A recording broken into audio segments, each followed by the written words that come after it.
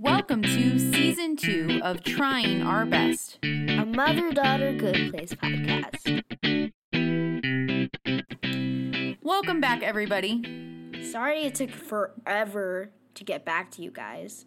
We kind of took a long break because, as you're probably aware, the world turned upside down. Everything's crazy. Absolutely nothing makes sense. Which actually means that it's the perfect time to be watching The Good Place. But like most of you, we've been dealing with the pandemic and all of our routines being disrupted and just trying to figure out how to live the best way that we can and be responsible people when we're really not sure what's going on from day to day. And we're really excited to get back to this project because we think The Good Place can really teach us all right now.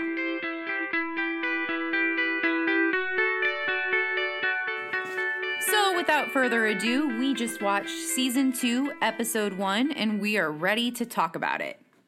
Where we left off, our 4 Good Place people found out that they were actually Bad Place people, being tricked. And then when they found out that they were doing this all over again, Eleanor left herself a note. So when this episode opens up, we know that their memories have been erased and that they're starting the experiment all over. And we finally get to see what Eleanor wrote on that note to herself. It turns out that she told herself to find Chidi, because the real lesson from season 1 was that when those people got put together, they made each other better. It was their connection to one another that allowed them to figure out what was going on and actually improve them as human beings. And Michael figures this out too. So they're not soulmates. They're not next door neighbors. They don't live together. Everything's different. In fact, this entire episode is just a loop from different perspectives of the same events happening over and over again, but we get to see it through each character's eyes as they have come into the Good Place for their very first day and have been introduced to their new soulmates and are trying to get acquainted with the neighborhood. First, we see Eleanor with her new soulmate. And we see that the first thing Eleanor tries to do is confess to him. But he rips his shirt off and says he's going to go to the gym. So it's clear that Michael has figured out that Eleanor confessing that she doesn't belong there was a big part of what allowed her to become a better person in the first season. So he's not going to let that happen this time. He has told her soulmate to not let her confess, just kind of run away whenever she tries to tell him anything serious. And so she's sort of stuck with her secret and trying to figure out what to do with it.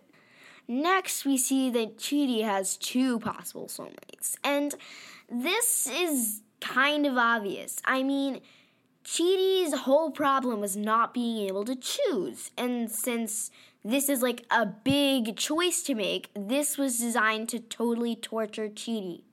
And as if that isn't bad enough, the choice is so obvious to Chidi that he's actually able to make it. He's ready to decide which one of the women he thinks is really his soulmate, but then Michael comes running up and informs him, after he already let it slip who he really likes, that it's the other woman that he's meant to be with. And then we see that Tahani is matched with a man that is not quite her style or her size. He is very, very, very short.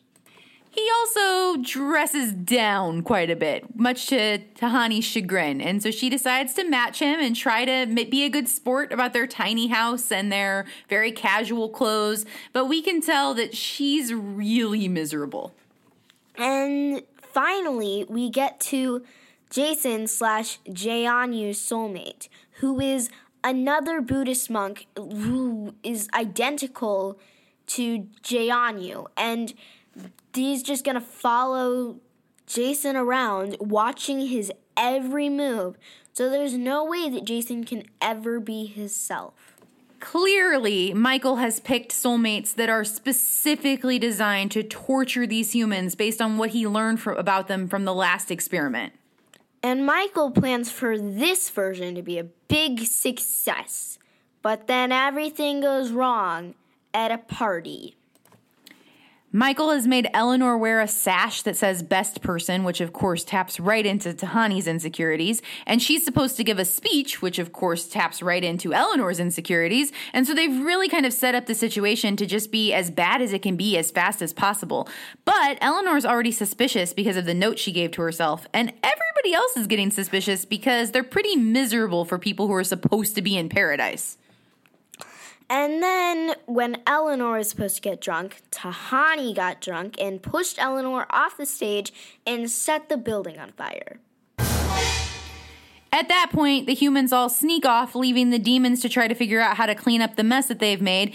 And once they get together, they very quickly realize what's going on. Eleanor says, Michael is forking with us. And Jason says, like on a prank show. And so they immediately figure out that it's not actually the good place. It didn't even take a full day. So, despite how terrible everything is going, Michael refuses to give up, and he decides that he's just going to reboot them a third time, and we start on their first day. And we see that Michael has not yet told his boss, Sean.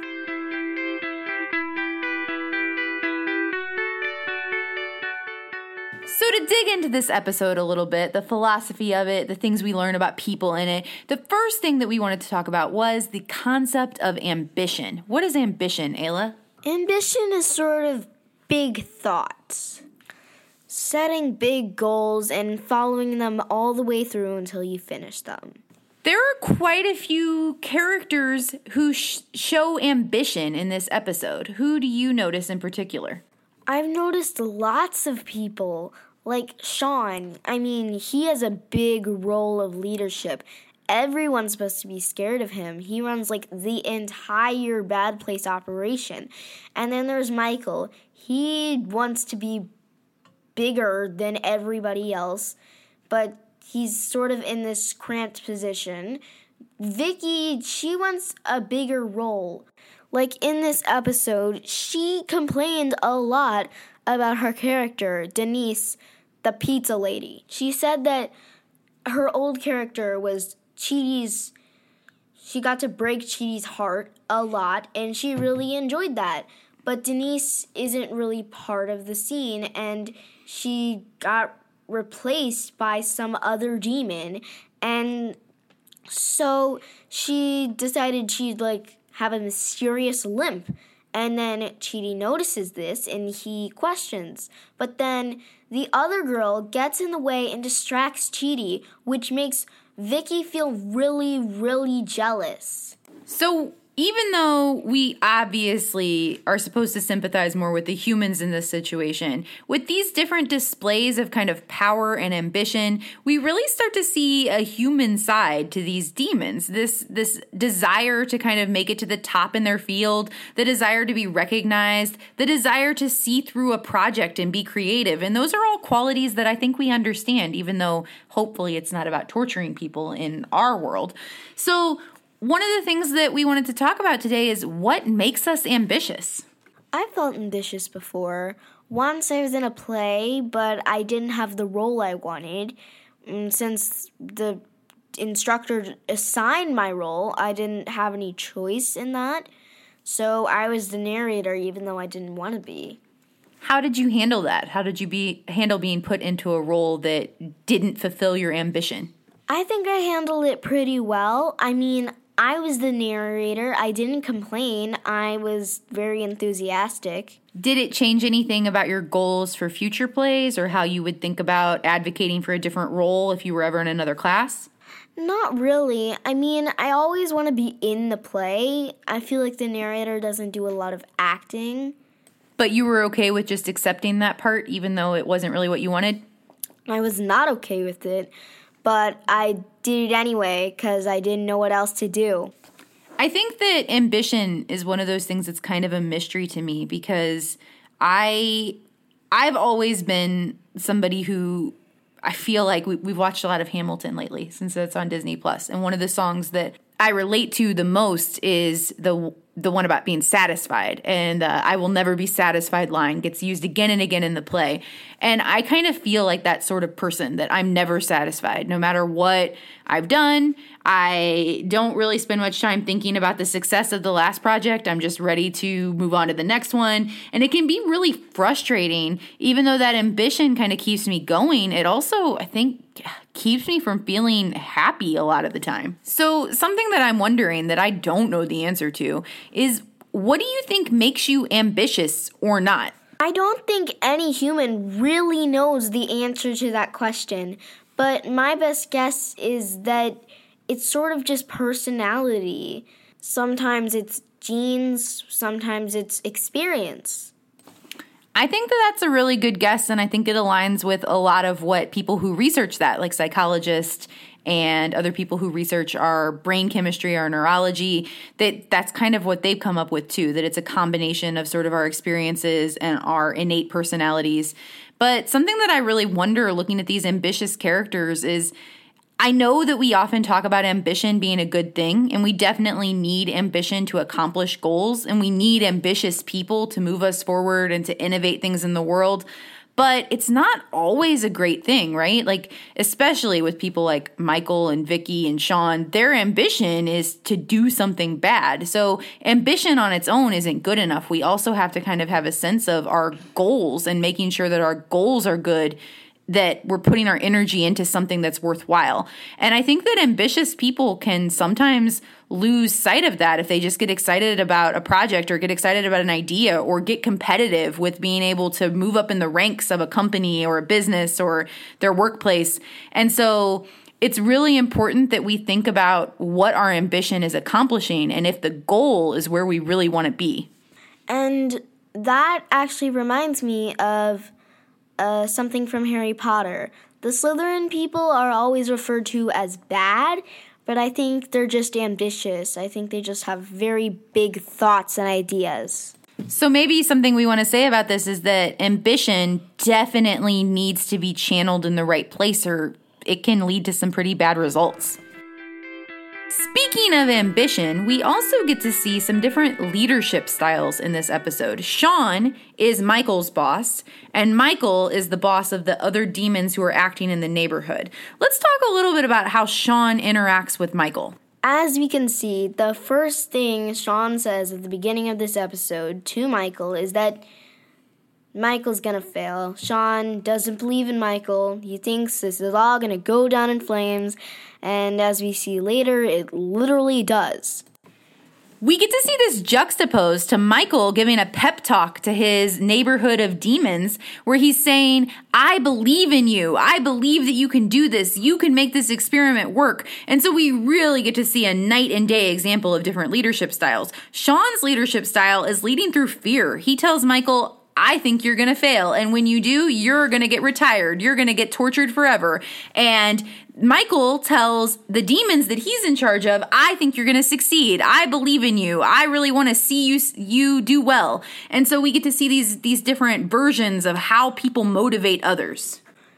So I think that optimism is a really good way to go, but it's really hard to keep that up when something is like really not going well and your optimism doesn't seem to be working, because as we see in this episode, Michael just starts yelling at the demons and saying that they're terrible and insulting them. So do you think that the other demons are motivated in the same way that Michael is to make this work? Do you think that they care about this experiment as much as he does? No, because in this episode, one demon said that he wanted to go back to twisting people's head off. They all seem kind of just baffled by this, right? Why are we doing all this work for just 4 humans? We want to go back to just torturing them the old-fashioned way. Except for maybe Vicky. She seems like she's bought into this new version. She said that she took this job because it seemed fun and interesting and exciting. So really, one thing that we see here is that Vicky and Michael are more alike than they probably want to admit, because they're kind of enemies too. So think about sometimes in your life when you've needed to be motivated. What works to get you motivated to do something hard? Well, maybe it's a reward. Maybe if it's fun, sometimes hard things are fun. In fact, a lot of the times hard things are fun. And if they weren't hard, they might be boring. So you need to be motivated by the act itself. It's not, is there something that somebody else could say to you to get you motivated to do something you don't really want to do? I'll give you donuts after. That is the word. You just have to give me donuts and I will do, not anything. I have my limits, but I will do a lot of hard things if you give me donuts. So basically just bribery. Bribery is what we need for you. Yes, and the moral of this story is give me donuts. But to be serious for a moment, I know you pretty well, having known you your entire life, and you really don't seem to be motivated by external things. Like if somebody else, tells you this is going to happen, X is going to happen if you don't do this thing. Like you don't really respond to threats. You don't really respond to the pep talk like Michael gave. You seem to mostly be motivated by intrinsic motivation. Intrinsic motivation is when it comes from within, when you have your own sense of why you're doing it and why it matters. Extrinsic motivation is something that comes from outside of you, either a threat about what's going to happen if you don't do it, or a bribe of what's going to happen if you do it, or even just kind of begging. People just beg you to do something. And I feel like you really respond to intrinsic motivation. You do the things that you want to do, even if they're hard, because you feel that internal reward for them. And there's been a lot of research that shows us that that's the best kind of motivation. The motivation that is intrinsic actually leads to the best results. So here we might see Michael kind of using the rewards and we're all in this together and maybe even a little bribery or begging to get people to do what he wants. So he's trying one kind of motivation, whereas Sean is threatening and kind of warning what will happen if you don't do it, but they're both using extrinsic motivation. They're both trying to get somebody to do something that they don't really want to do on their own. And I think that one of the things we can take away from this is that without intrinsic motivation, without actually wanting to do it for yourself, it's never going to be as good. To be true, the only thing that I can think about is donuts. Fair enough. A donut can help us do some hard things now and then. So to get back to the show, in this episode, we see that these characters, who we really got to know pretty well during season 1, have now been kind of put into a whole fresh scenario with different situations and different connections to other people. And some of them, especially Tahani, really react in ways that they never would have reacted in season 1. So this brings us to our question of the day. How much do circumstances change how we behave? Pause the podcast, think about it, talk it over with somebody else, maybe even write about it, and then come back and join us.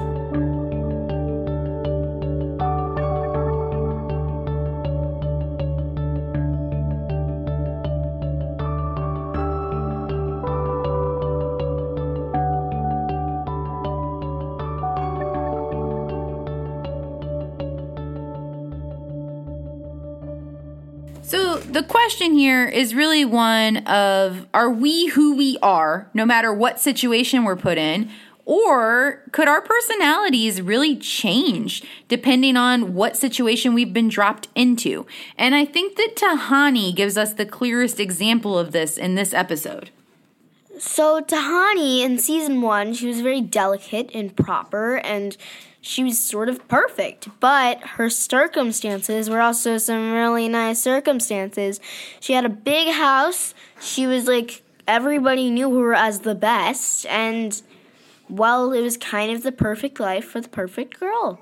She literally has Eleanor standing in front of her wearing a sash that says best person, reminding her that she is not the best, and she's feeling really insecure. She's been matched with a soulmate that she feels is literally beneath her, and she's dressed in clothes that she doesn't feel comfortable in. So she really is just feeling down on herself and insecure.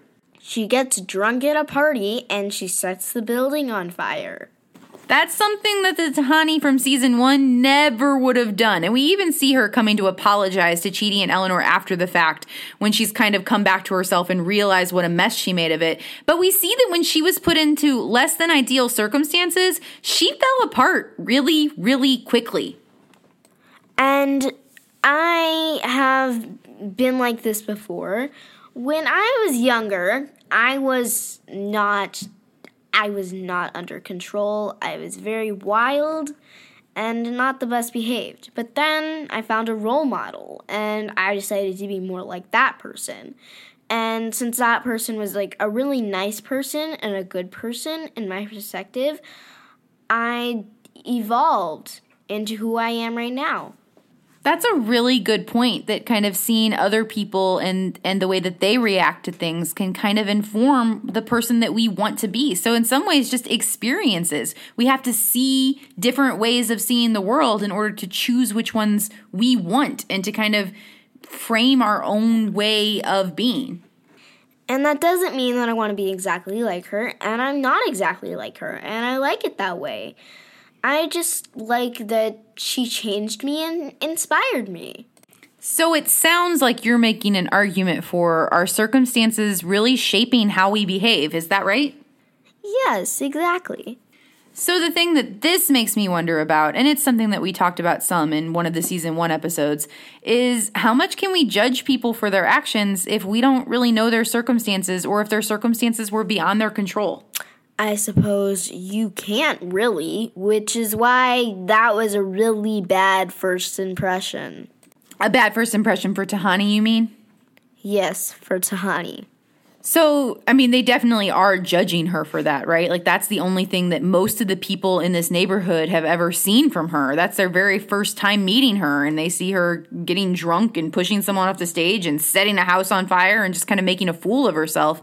And we know from knowing more about Tahani and who she is that she was really in a weak spot at that moment. But if that was the very first time that you had seen her, it would be hard to not kind of hold that up as your impression of her. So as we're speaking about our circumstances and how it makes us behave, I think that we can really connect that to what's going on in the world right now, because most of us are in less than ideal circumstances. We all have restrictions on where we can go and who we can be around.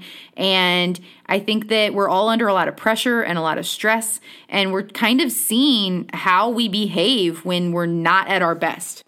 And it's very important to be kind to yourselves, because we're in some very hard times right now. And if you make a mistake like Tahani did, then just try your best. So that's where we're going to end for Season 2, Episode 1. We hope you'll join us again next week, where we'll look at Episode 2. And we would love to hear from you. We have our Facebook page, Trying Our Best. And we would take your comments, your questions, or anything that you think about the show.